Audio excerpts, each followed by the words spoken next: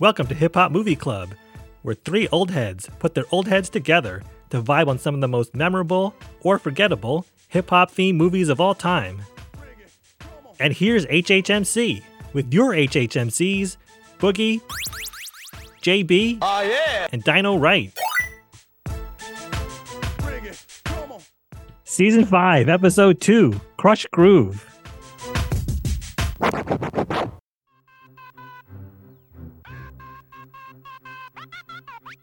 Written by Ralph Farquhar and directed by Michael Schultz and produced by Michael Schultz, George Jackson, and Russell Simmons. Released in 1985 and featuring Sheila E., Blair Underwood, Run DMC, Fat Boys, Curtis Blow, and New Edition. We'll answer the question, just how deaf was the origin story of Def Jam recordings? Krush Groove is a 1985 comedic musical film which is a semi-biographical depiction of Russell Simmons' beginnings in the record industry as he develops Def Jam Records. In the movie, Blair Underwood plays the role of Russell Walker, whose story parallels that of Russell Simmons. He has signed Run DMC to his Krush Groove label, as well as Dr. Jekyll and Mr. Hyde and Curtis Blow, but money becomes an issue, as well as family and business loyalties, as well as a love interest. It's chock full of amazing early hip-hop appearances and cameos, which is the hallmark of this classic.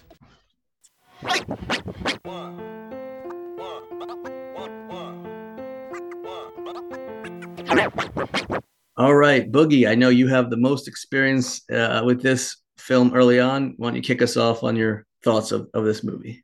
Yeah, I mean, Krush Groove it's one of those movies I kind of put it almost in the same realm of Beat Street, where it's like if you're a fan of hip hop, you kind of have to watch it at some point to just kind of see the ins and outs of how Def Jam got itself off the ground.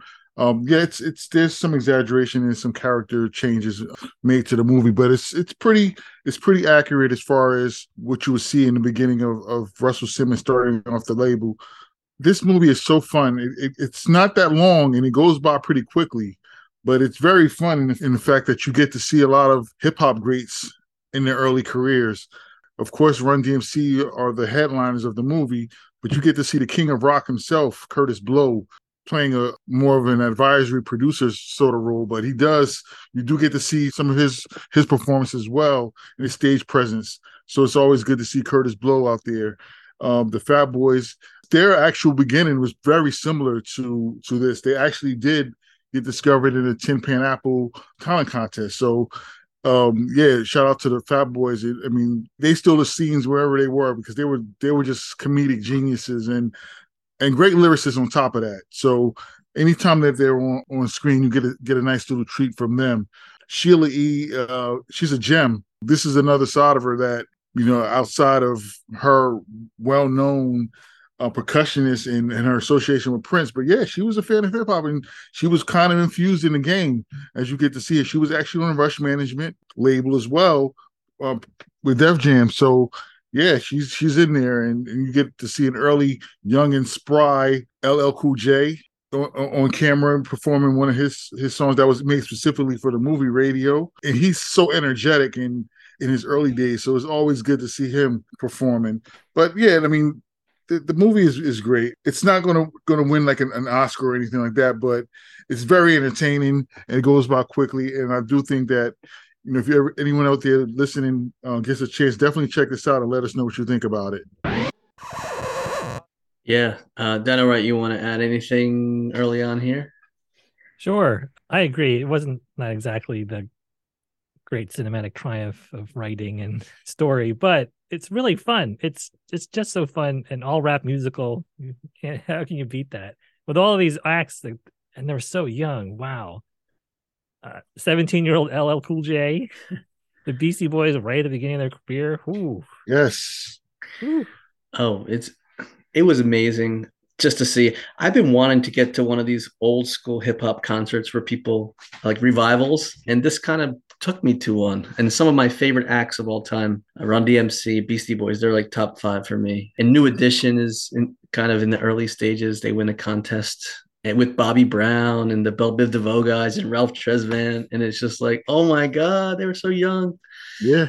So young, they were kids. They were Yeah. kids. They were like the first, maybe well, I can't say the first boy band because you can go back to Partridge Family and all that, whatever, but like the big commercialized kind of like produced boy band that Yeah.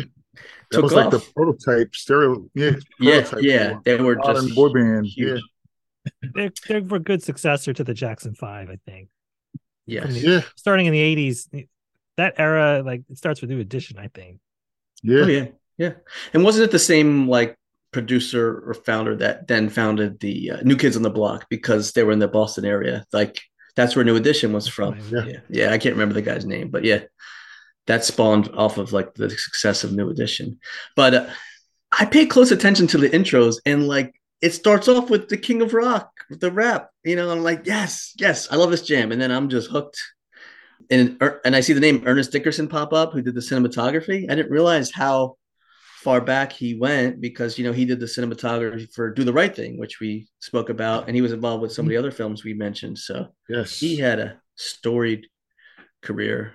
Yeah, he was director of photography for this movie. But Yeah, yeah. not to be overlooked is Michael Schultz, a director who directed Disorderlies and Cooley High and Car Wash, and also directed Sergeant Pepper's Lonely Hearts Club Band and The Jerk 2, which no one would think no one thinks were great movies. But yeah, just a heavyweight between Ernest Dickerson and Michael Schultz. You got some Yeah, multiple and classics. you mentioned car wash at the beginning. The Fat Boys working at the car wash, I think, as well as Russell. They all worked at a car wash. That's how they became friends. And there, there was a scene where someone was doing Spinning on his head. head spin on top of the car, and Yeah, then Master J had the DJ setup going. yeah, that was great right at the beginning. If you caught that, and the Fat Boys like always self-deprecating humor, like the one guy's making like either a bundt cake or an upside down cake for his lunchbox. I was dying right away. Oh yeah, that was cool rock ski had the cake. Yeah. Stuff the cake in the lunchbox.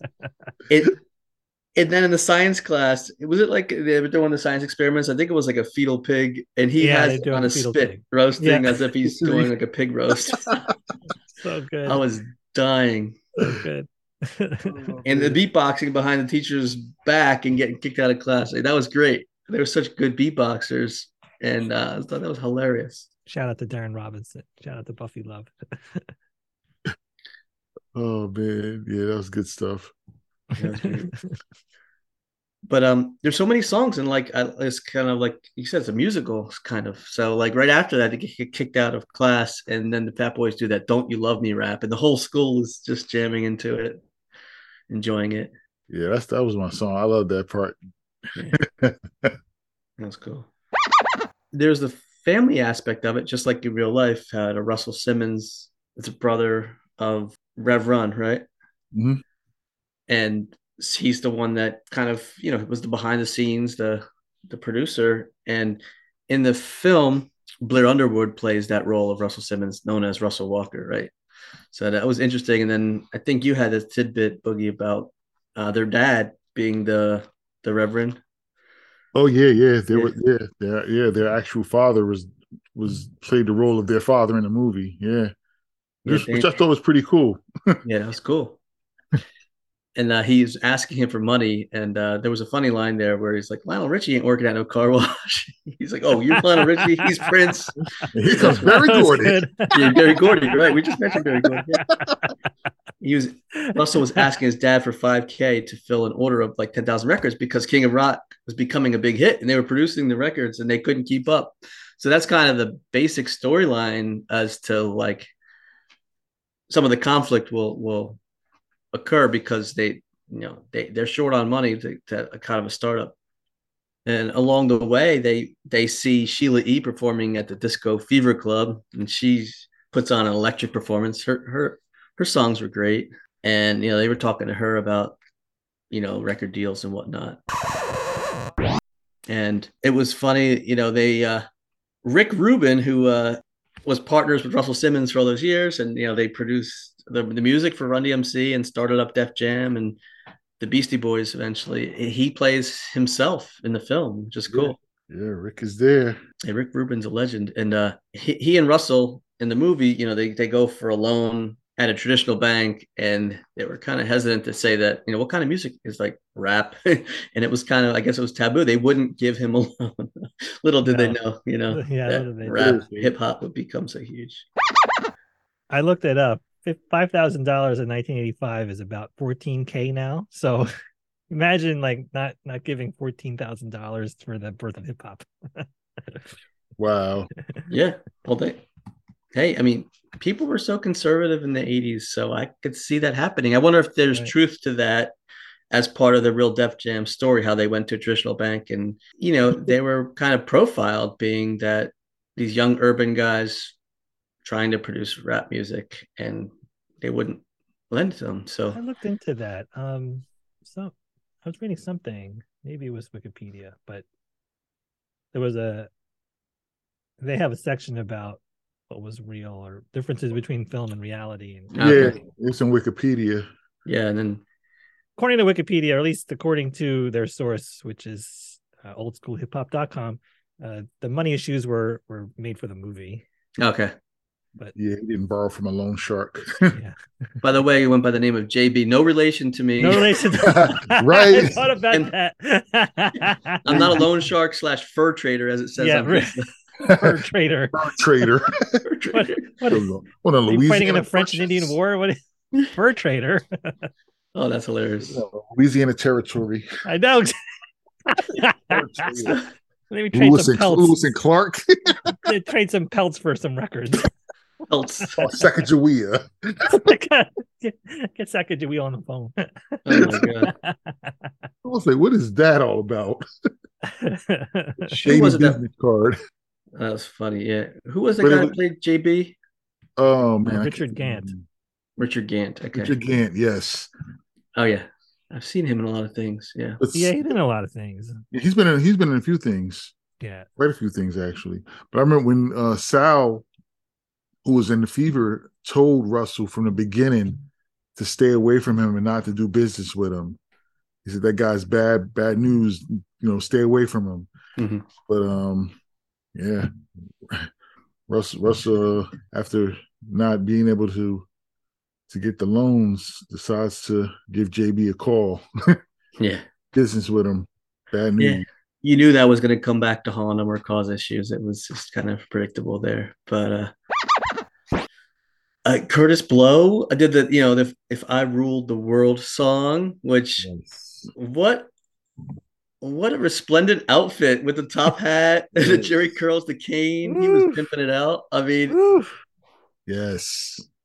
Our generation and even younger might know Nas's version of If I Ruled the World. They may not know that Curtis Blow had that song prior, which was great. It made me think, of all the acts that were in this movie, I feel like Curtis Blow had the smallest career. I don't know. What do you guys think? I thought he should have been bigger. I feel like had a bigger career. I mean, Curtis Blow had a ton of albums and records. I just think maybe the timing wasn't right just yet. I could see that. Yeah, he was kind of. Yeah. I mean, he was a pioneer. I think so. Yeah, he was a great lyricist. Oh yeah, I love his basketball song. He had a great song. Yeah. Such a great song. Yeah. I was wondering the same thing. That was funny you bring that up, Dino, right? It's like, why wasn't Curtis Blow? Why didn't he hit it quite as big as Run DMC and those guys? But yeah, I think he was kind of like more mild-mannered. He wasn't like self-promoting. I don't think he was just there, but Run DMC, they had a larger than life persona where Curtis Blow, well respected, but he was very mellow in his demeanor in comparison. Yeah, and that could probably be what it was, because at the beginning, people were like looking for something different. It was like against the system. And Run DMC and their lyrics and their delivery was very in your face, like very loud, like they had a lot of rock behind their their production. So it was very where Curtis Blow was more mellow. It was like not disco-y, but it was mellower in the delivery. And I think that's where the appeal caught on with a lot of the younger crowd that was was catching on. Right. They wanted to emulate the persona of Run DMC because they were just like, yeah, we're kicking down doors. This is what we do. You don't like it, so what? Yeah, I can see that. It feels like there's more of an edge to the beats that Run DMC Yes. used, and maybe Curtis Blow is like the rapper's rapper. Yeah. He's the guy with the skills. And also, like you said, JB, he came along pretty early, and maybe he walked so that Run DMC could run. No pun intended. No pun intended. I was like, I walked right into that. Well, there was that era, like more like late 70s, early 80s, Curtis Blow, Houdini. Like Houdini could have become just as big. They had a lot of great songs too. Yeah. But I think the timing, so the economy like improved, and Run DMC, like the beats, they had the swag. They came out with the Adidas. They had the whole package, really. Yeah. You even see that in the film. Yeah. Yeah. And they're buying like multiple like sets of Adidas. Yeah. Oh man, those red and black Johns were like hot. So good.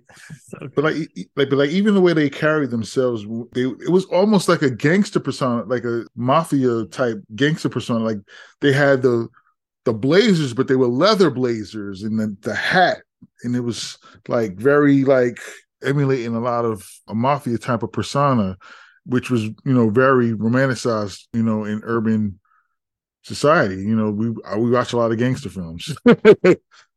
They definitely had the full package, because I mean, you look at another act that was in the movie, like Jekyll and Hyde. Like most people don't even realize that Jekyll and Hyde was who they were. They were pretty dope, and even like Jekyll, Andre Harrell went on to be one of the biggest people in the record biz as far as pushing the music and pushing hip hop and just being all around, like, I don't want to say like he was pretty larger than life when it comes to his role in hip hop moving forward. If not, just as well as Russell Simmons.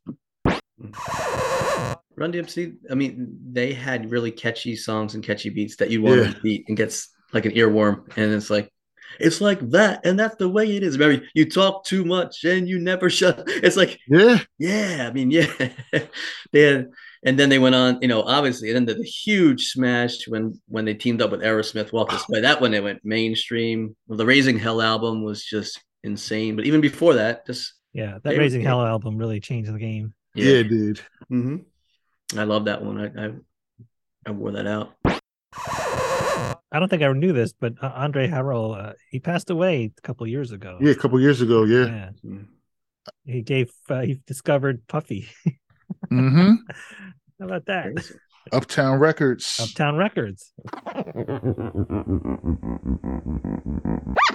In the movie, there's this guy Beaker for Galaxy Records. He's trying to get in on the cash in and offering Russell like $20,000 to sign over all of his acts to him. And that's very tantalizing at that time, right? Mm-hmm. And he kind of buddies up with him for a little while, but again, there's that familial struggle, like I'm stick with my brother and whatnot, and it all turns well out in the end. But that was a Beaker showing him the lifestyle that could have. He's in the limo, like champagne and whatnot. It's kind of like a foreteller of things to come for the hip hop game. Yeah, Beaker actually, he convinces them to sign with him. He told Run, he's like, I made the offer to your brother and he turned it down. This is what he's doing to you. Like, does he have your best interest? And after Run and Russell get into it, Run decides to, tell everybody else, like, hey, listen, the two, me, DMC, and Jay, we got to look out for ourselves. And they end up signing them. Curtis Blow, who's one of Russell's best friends, as well as one of the acts with him, goes over to talk to him and say, hey, listen, man, he gave me the same kind of offer. And Russell's like, yeah, man, just take the money, man. He's like, it's not even about the money. Like, we were friends before all of this. What should I do? I came here for your advice, not to rub the money in your face. And Russell's like, yeah, just take the money, take the deal. This is over. But you can even see on his face, Curtis Blow's not even happy being there. He's not even celebrating. He's just like, yeah, this doesn't even feel right. Yeah. It's like, where do you balance the money over the loyalty to your family, right? Yeah.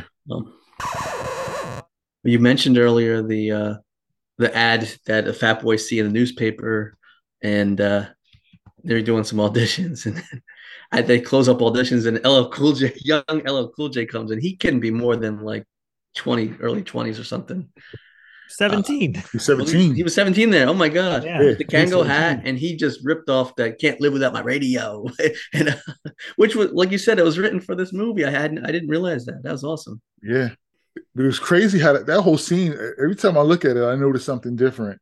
But I Yes. remember the first thing I noticed is like when he comes, like they're saying no more auditions, and they kind of just walk on by. Jam Master Jay jumps up and puts his hand in his jacket, like he was about to, like he was going to grab a gun. I noticed that right away. Like, is he about to start? Yeah, and then I think like even after he finishes performing, they were like, "Man, look, you was about to shoot him." Like, oh man. I mean, that just makes it so amazing that Russell Simmons, who was behind the production of this movie, put this on film. And LL Cool J at age 17, and New Edition, and all those guys that became so big, and Beastie Boy, like this is all documented for us to see here. It's just like, Yeah, I'm just blown away. yeah. It's like a time capsule. Yeah. That I said Maurice White back earlier. It's actually Maurice Starr. I got my Maurices mixed up. okay, right. Maurice Starr was the one who New Edition and New Kids on the Block, and I also forgot to mention that New Edition was supposed to be a new edition of the Jackson 5, so that's where that name came from. So, so Nice. not an accident. So the first talent show, New Edition wins it, and that was funny. And then they had that silly scene, the buffet scene with the Fat Boys. All you could eat for $3.99. Man, they housed that place, and it was Sbarro. That was real. That was real. I remember the Sbarros having that. Man, they took plate after plate after plate, and they even had like the bagged salami and the cheese that's strung up. They ate so much that the manager tried to charge them more money. Yeah, yeah, and they ran out. So that was the one. I have a couple different gripes because again, it's kind of like cheesy, but how could they run after that feast? Man, I was totally expecting them to throw up when they got to the end of that scene. Like, now they're supposed to barf. Like, what happened? You guys are like, these guys are in no physical condition. They just ate probably in the 10,000 calorie range each. Yeah, really. And they just literally sprinted down the couple blocks to escape the manager of the Sbarro. I was like, that's not realistic, but and it was funny. It's almost cartoonish kind of eating. Yeah. Oh man. And when Beastie Boys comes out with "She's on It," and I think that was produced really for the soundtrack as well. And man, those guys were young. They were teens probably too in this movie. Yeah, I would think, because this is released in '85, right? And this was probably slightly before the License to Ill album came out. Yeah, I'm looking it up. Yeah, I think. I mean, I remember listening to License to Ill in '86. Yeah, License to Ill came in '86, right? Yeah, so this crazy that this movie was released. Was it October of '85? October '85, and then License to Ill was November of '86. So right, and I know "She's on It" was not on that album, so it was like really like an EP or LP, whatever, like single for this. Yeah. But just taking back real quick to that whole scene with the Fat Boys, like they were originally going by the moniker the Disco 3, but after that whole All You Can Eat episode, they decided to embrace the fact that they were indeed fat and that they were going to be calling themselves the Fat Boys moving forward.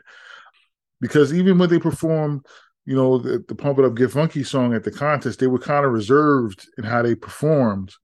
Whereas, New Edition was all over the place. They were doing it. So New Edition won, rightfully so. They had a better performance, better stage presence. But they were upset, and Curtis Blow saw them and said, "Hey, listen, if you guys show up at the next show, I mean, sometimes they need an alternate, and if they do need an alternate, I'll make sure to get you guys in." Luckily, for them, New Edition did have to cancel because they had some kind of contractual obligation in LA, so they couldn't perform, and they were in the right place at the right time. And Curtis Blow held up his end and got them their break and let them into that finals for that contest where they embraced their robustness and performed their title song, Fat Boys, and they tore it down. Everybody went nuts for that song. Yeah, but that whole thing where they changed their name after the buffet, that was obviously fabricated for the story as well. Because I think when we covered Disorderlies, we talked about, I think, how they got their name. I thought it was a manager, or like they ran up this huge hotel bill or something like that. They were on tour. Yeah, they were on tour in Europe. Yep. Yeah, exactly. And tour in Europe, and they ran up this hotel, and they called them Fat Boys, and that stuck with them. But yeah, that was funny. In a way, it's a good little example of fat positivity. So even though it's not actually how it happened, it's nice to portray in film. Yeah, there was a scene, I may skip past it out of sequence here, but when Run DMC was supposed to come on stage, but they introduced Sheila E.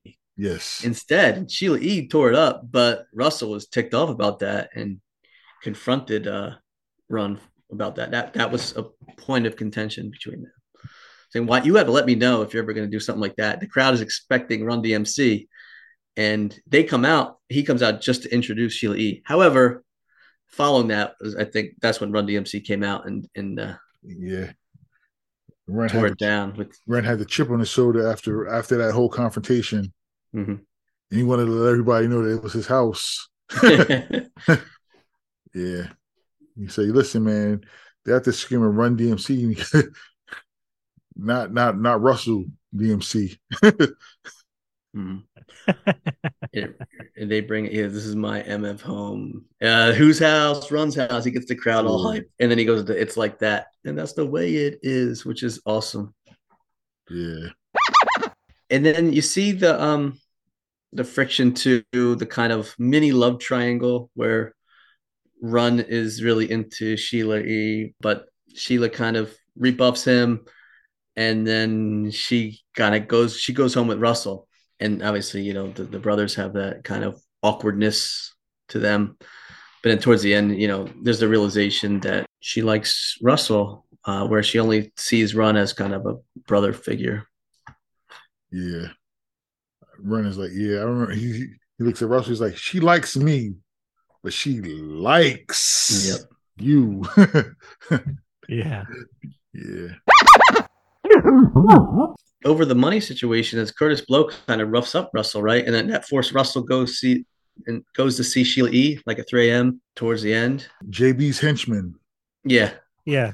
Did you I saw it. Well, I don't know if I'm getting confused. Full Force beat up. This guy's from Full Force ended up beating up Russell towards the end as well. Yeah, they roughed him up in the club. Yeah. And then they said, we're gonna come back for you if you don't get the money to in a day. And then Russ went into hiding and ran straight to Sheila's apartment. And that's when the Force MDs come on with Tender Love. When that song came on, my eyes lit up like, no way. I haven't heard that song in years. Yeah. That's one of the great slow jams. Oof. Yeah, a couple of those guys have just recently been passing away too. On the Force MDs. It has a quintessential classic 80s like R&B slow jam right there. Tender Love. We should put that into the show notes or YouTube for that. But it's funny, Full Force, that's kind of like the house party connection. That's where the villains in House Party. Yep. And they referenced the Krush Groove in House Party too, or House Party also. Yeah, that was Zilla and Stab. House Party. Good recollection. Yeah. Run goes to see Russell as he's healing up, and they reconcile. And Run's been making making some good money on his own, and he ends up giving money to Russell to repay his loan to JB and kind of wash his hands of that situation. And then, all is good at the end. Oh, the other funny scene I remember when the Fat Boys win that second talent contest, Tin Pan Apple. Remember when they were so excited that the second place prize was the new stereo equipment. So as they're even announcing the winners, and that guy Chad, who wasn't really that great, right? He starts like stealing that stereo equipment from him, and meanwhile, the first place prize was the record deal, and they're like still fighting for that stereo equipment. He's like, "Get over here, man! Get over here!" That's comical. And Marky D finally got the girl that he had a crush on. He out there making out with her. Yep.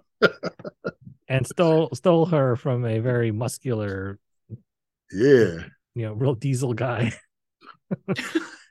That guy was like a wedge. He was like he had the upper body, and then it came there exactly like that guy was like a textbook.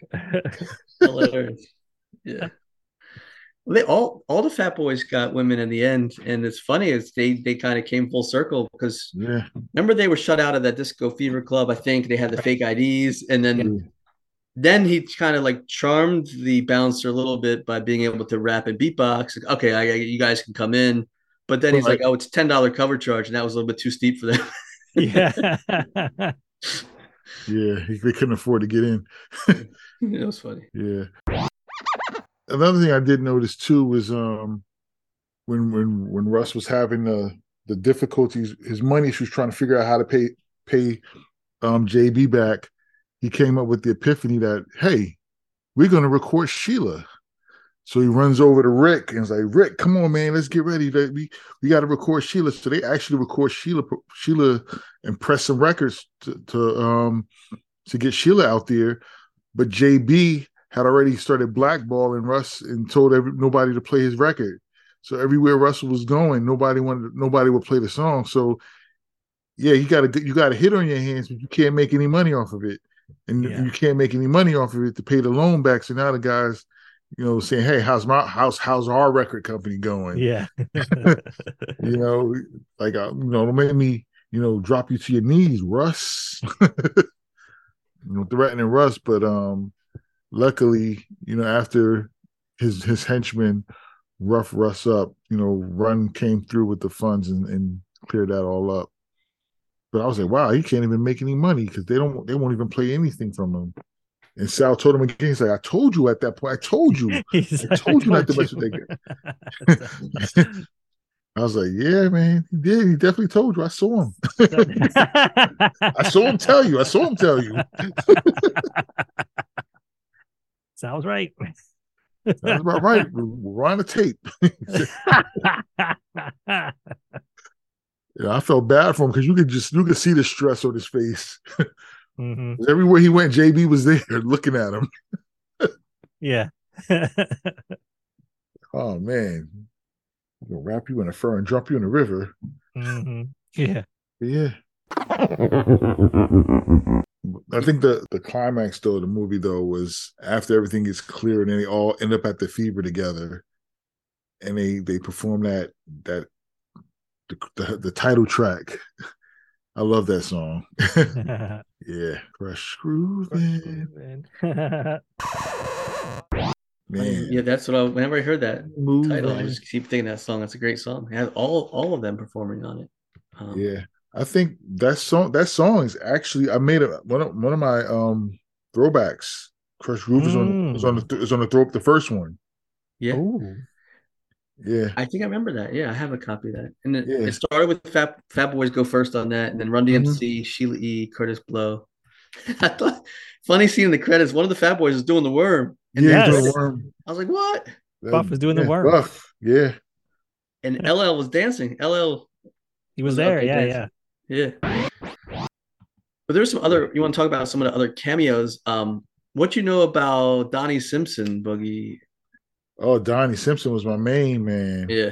He was the Tin Pan Apple contest MC at the finals. But Donnie Simpson was Mr. Video Soul and all of those, fabulous back in the day, BET shows that he was come on. He was one of the original VJs from back in the day. Yeah, yeah. Donnie Simpson's the man. Yeah, he was recruited by Robert Johnson, the founder of BET, to host that Video Soul show, which was their primetime music video show. And he had all these interviews and specials with like megastars like Stevie Wonder, Yeah, Prince, Jay-Z, Notorious B.I.G., David Bowie, Mariah Carey. Like he was the man. yeah, He very still well might be on the respected. radio out there Yeah, in I think he DC, I pops up. think. Yeah, Yeah. I think he's still going. Yeah, Yeah, he's a legend. oh, yeah, yeah. And we mentioned the full force guys, but Russell Simmons is actually in here as well. Yep. He's Croc. He plays Crockett. He was the guy at the show where that was harassing Russell. Well, Blair Underwood's character, Russell Walker. Where are they at? Where are they at? And then they show up and they put Sheely on stage, and yeah, that was actual Russell Simmons was actually in the movie. I remember when I first saw it, I didn't know that until I got a little older and I saw his face, and I'm like, wait a minute, that was Russell. Yeah, Yeah, just a reminder, we mentioned New Edition, but for the younger generation or the folks that may not know, I mean, that whole band, megastars, Belle Biv DeVoe were all in there. Ricky Bell, Michael Bivins, Ronnie DeVoe, Ralph Tresvant, and Bobby Brown, who, yeah. everybody should know. I was talking about New Edition with some people that I know, and like there's this big thing now is the verses. I was like, New Edition could do a versus against themselves. Yeah. When you think about it, Ralph has a solo career. Bobby had a solo career. Belle Biv DeVoe obviously had their group success. And then you have the whole collective of New Edition. Yeah. And then add to the mix Johnny Gill. Yeah. He wasn't a member at the time, but he's had a solo career as well, man. New Edition could do a versus against themselves. But it's good to see them in their younger age, their younger years in Krush Groove, full on shiny suit before Diddy was wearing them. Maybe that's where we got the idea from. What was your guys' favorite New Edition song? I'm torn between "Cool It Now" and like "Mr. Telephone Man." Like they were both such iconic songs. I think it's Mr. Telephone Man for me. Yeah. Yeah. I think my favorite might have been "Cool It Now" at the time. Yeah. Yeah. It's crazy. I had that album on wax at Ryder, and it was one of my records that got stolen. Oh man. And I never replaced it. My Thriller album was in there as well, but I have another Thriller. But my Off the Wall, my Thriller, and that New Edition album were in that collection that got stolen. And I never replaced that New Edition one. Dang. I'm gonna turn that on later. That's it. Whew. Oh man, they had a lot. That whole album was good. That was a great album. You know what song just came to my mind as we were talking about New Edition and LL Cool J was "Around the Way Girl," where he said LL's like talk about the girl with the New Edition Bobby Brown button on your sleeve. I'm like, hey, connect the dots. Back from Krush Groove. Yeah, nice. Yeah. I always liked some of the tracks that Bobby Brown had on his solo career where he would start rapping at the end of those. Like every little step. I mean, every little step you take, I used to know that whole rap part at the end. Like, I drive 8550 SEC. When I'm on the mic, you got to see me. I mean, we used to sing it all the time. That was a great song and video. The big white block letters and stuff. Oh man, one of my favorites. Oh, so good. It's such a good song. Oof. Great song. Such a good song. Yeah, every little step, my prerogative. Yeah. For me, Every Little Step is like one of the best songs. On Our Own from the Ghostbusters 2 soundtrack. Yes. Bobby has some hits. Great song. Yeah. Ooh, Every Little Step is so good. Yeah, Every Little Step is a great song. Yeah. So good. I love that song. He had me wondering what a tenderoni was. I was looking up Chef Boyardee to try to find Gotta find that can that Bobby talking about. What's this tenderoni stuff, man. I had beefaronis as a kid. That really is like a marketing opportunity. Like, you really should start putting out tenderonis. I would eat it. Oh yeah, That's a good like winter kind of tenderoni. heat 'em up, as my man Travis says. Like, heat 'em up, eat 'em up. It's funny, you know how people speak in movie quotes and stuff like that. Like whenever I hear these names, I kind of speak in some of the hip hop quotes. Like Tribe Called Quest is like some of our favorites, and it's like remember in the one song, it's like check Ralph Tresvant for sensitivity. Yep. Yep. Yeah. I can't ever. Ralph Tresvant's name is check Ralph Tresvant for sensitivity. Exactly. Yeah. And I swear that somebody references Johnny Gill just as my, like in one of the lyrics, and I can't picture it. Yeah. Yeah. But no. Good stuff. It's amazing how everybody's kind of cross-referenced and indexed somehow. Yep. The web is very intricate. Yeah. Absolutely. There were some guys I see in the cast that I don't really know much about. Sweet G was the Fever DJ, and How Montag, Danceteria DJ. I don't know if these guys were bigger than that, but Be Fine. Yeah. Be Fine Be Fine and Paul Anthony. Those were the guys from Full Force. Oh, they listed him as Paul George, like the basketball player. Paul George. In the cast that I found. Okay, there's Full Force. Oh yeah, he is. Yeah. Okay. Yeah, but if you are an old school hip hop fan, this is a must see. I regret not seeing it sooner. Me too. Yeah, absolutely.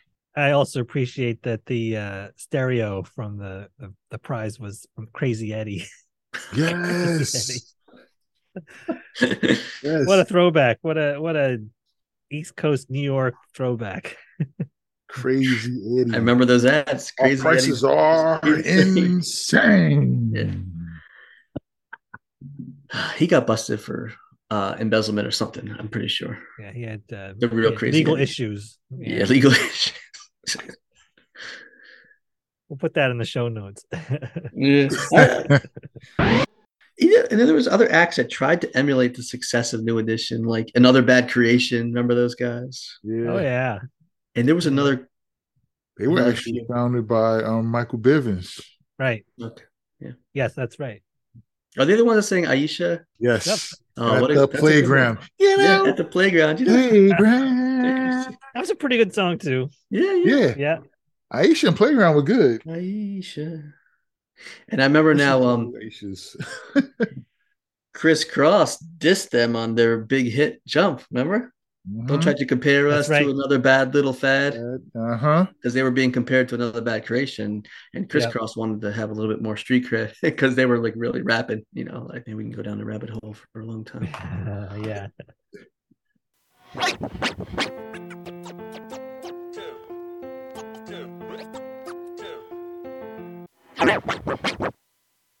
I mean, besides, like we've talked about this before with movies from that era where there was still a lot of homophobia and fat phobia, but if you contextualize it enough properly, then you can still enjoy the movie. But it's just a very enjoyable, fun little romp. Yeah, one thing I have to do, I didn't even realize until after I finished watching it again. Because I watched it again last night just because I was just like, all right, let me just make sure that I just watch it again because I just enjoy it. But the DVD has an option to watch it with commentary. And I was like, oh, man, I should have watched it with that on. Because the commentary is from Blair Underwood, the director, Michael Schultz, and Source Magazine senior editor, Brett Johnson. I'm like, oh, man, that would have been pretty cool. See what they had to say. So now I gotta go back and watch it again, like the third time in like a 1 week period, but with the commentary on. I was just looking up now that the guy that played Beaker, Charles Stetler, he had something to do with Disorderlies also. He was a producer and actor, and he was known for Crush Groove, Who's the Man, and Disorderly. I think we gotta put Who's the Man on our list if it's not on already. Also. Oh yeah, Who's the Man? Yeah, yeah. I've always wanted to see that because I'm a fan of Dr. Dre and Ed Lover, but I forgot about that movie. We should get that on the list. Yeah, I think he was one of the producers of Disorderlies in Who's the Man. And then he was the actor Beaker in this Crush Groove. He was tied into this crew. Nice. I did enjoy in the beginning. Buff Love is ironing his shoelaces. Yes. That made me laugh. I'm not even gonna lie. I did that before with the fat laces because the fat laces. Fat laces, they would twist. So you had to keep them perfect. You had to keep them flat. And when you would put them in your shoes, you have to take your time because they would twist. Art imitates life for real. Yeah. For real. I definitely did that before. Oh, those fat laces were the thing in the mid 80s. Oh man, I love those. I had a few different colors, combinations. I had a blue and orange one. I had red and black. Those were awesome. Yeah. We used to call them New Yorkers. I don't know did you guys ever hear them referred to as New Yorkers? The laces? No. Huh. Nah. Maybe that was a Philly area thing. I don't know. There was this place by me in Levittown, PA called I-95 Marketplace. It was a big indoor flea market, and they would. Oh yeah. They sold a ton of different unique items, but like all the 80s nostalgia stuff, I would get there. The stickers for your sticker books, the fat laces. It was just perfect. It was a perfect place for awesome. It. I think my favorite fat laces were I had a pair of lime green and black ones, and the lime green glowed in the dark. Oh, those were my favorite fat laces. I remember those. Yeah. Glow in the dark was a thing back then. Put them on some black and white kicks and have them glow. I bet you can probably find them online. They had that same interwoven pattern. I could picture it. I had to kind of Google it later, but there's fat laces, and you never tie it. Don't tie your shoes. You don't tie them. They just lay horizontally across like about 4 rows. Mm-hmm. Yep. Good memories. Did we enjoy the music? Obviously, we kind of talked about it already. We did enjoy the music. Yeah. We sure did. Yeah. Yeah. The music was great. I mean, I had the soundtrack on wax. I still have the soundtrack on wax. It still plays. Yeah. Holly Rock was the one song by Sheila E. She did. Rock. Holly Rock. Yep. And I don't think could it be made today. I don't think. I mean, the origin story of Def Jam. I guess you could do it in a more realistic fashion, but this was just. It had to be a more serious version of it. Yeah, but doing that's kind of what I said too. Yeah. So it's semi-biopic, but tweak it, make it more realistic. Yeah, that's basically what I said. Mm-hmm. From what we read, the budget was $3 million for this, and it made $11 million at the box office. Solid. Good work by them. Yep.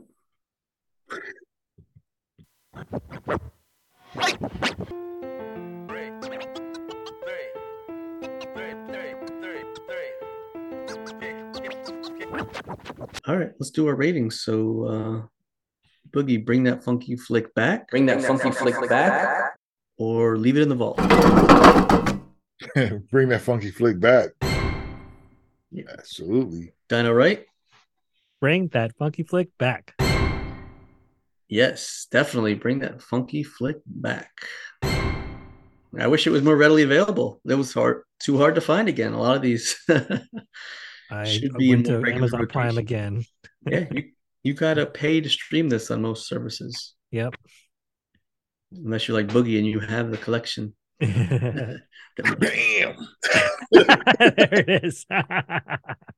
He just showed a DVD on the call. Readily available, arm's reach.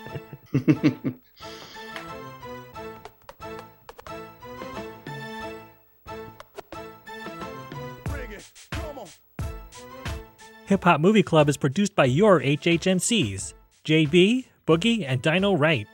Theme music by Boogie. Check us out on TikTok and Instagram at Hip Hop Movie Club.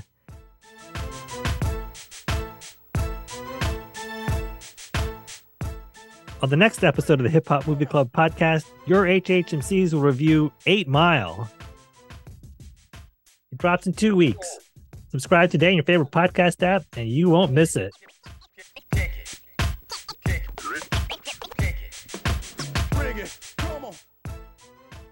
Shout out to you listeners. Thanks for tuning in.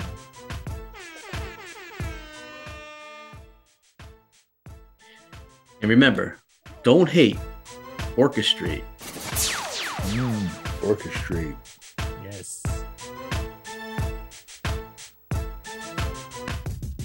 Shout out to Brain Freeze Trivia in the Lehigh Valley. Check out the Instagram, brain_freeze_trivia_time. That's Brain Freeze Trivia time on Instagram.